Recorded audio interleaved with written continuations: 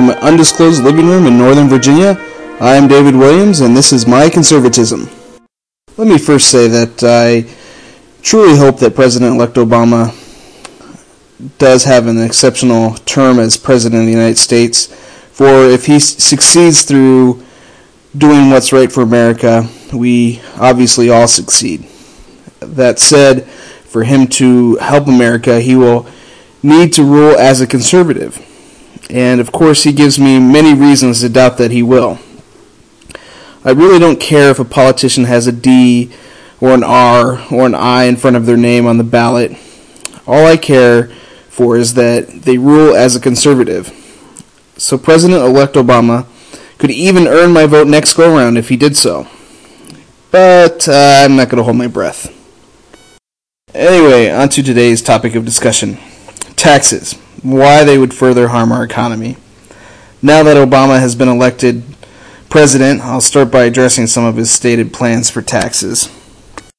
So, most of us probably recall how during the campaign, Obama said that he wanted to increase taxes on capital gains and dividends.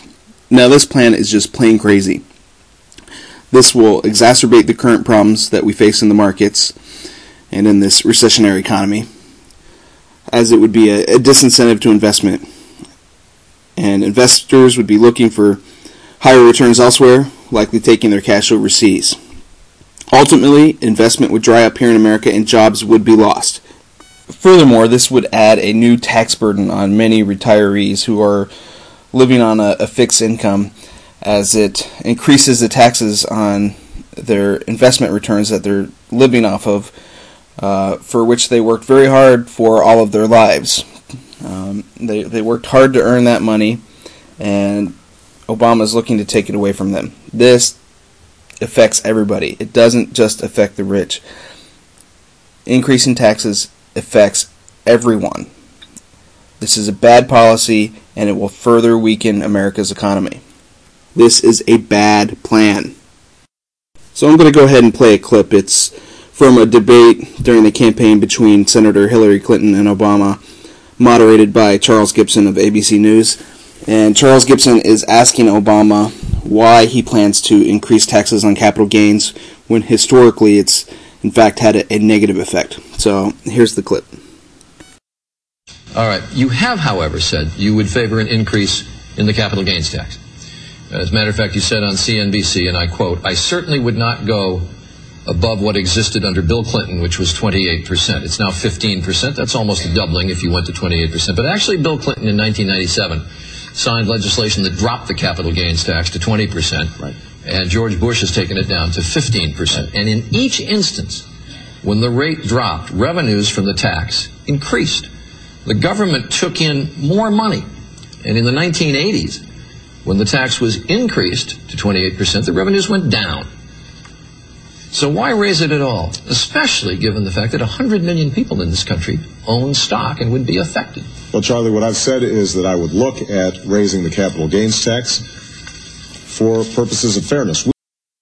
I think that clip makes it very clear about what Obama's designs are, as he does not make decisions based on what's best suited for America, but instead he is claiming that he wants to enact this plan out of fairness. This is the same thing that he said to Joe the plumber, I'm taxing you because it's a matter of fairness.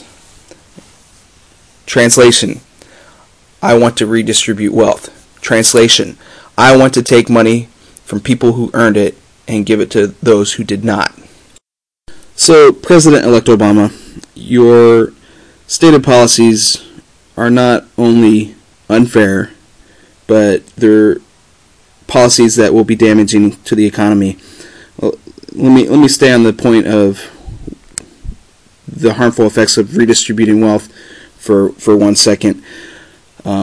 Just like when the government artificially raises minimum wage without letting market forces dictate, when the government takes money from one who earns it and gives it to those who did not, it will ultimately lead to inflationary conditions. And so the poor will be no better off. So you may take $5 from me and give it to someone else, but when their costs go up $6, they're $1 worse off than they were before. These socialistic policies have been tried many times in Europe, in Asia, in Africa, all over the world, and they just do not work.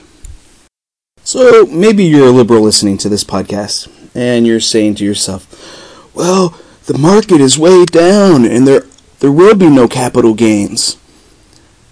But let me ask you, how are the policies of Obama going to get the markets back up when you don't have an incentive to investors to invest in the market? You're not going to get it back up.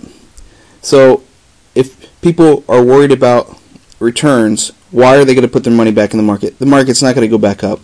And if the market doesn't go back up, that's going to have a harmful effect on the economy, plain and simple. In fact, I'm sure this is partly why now, after the election, the Dow continues to tank.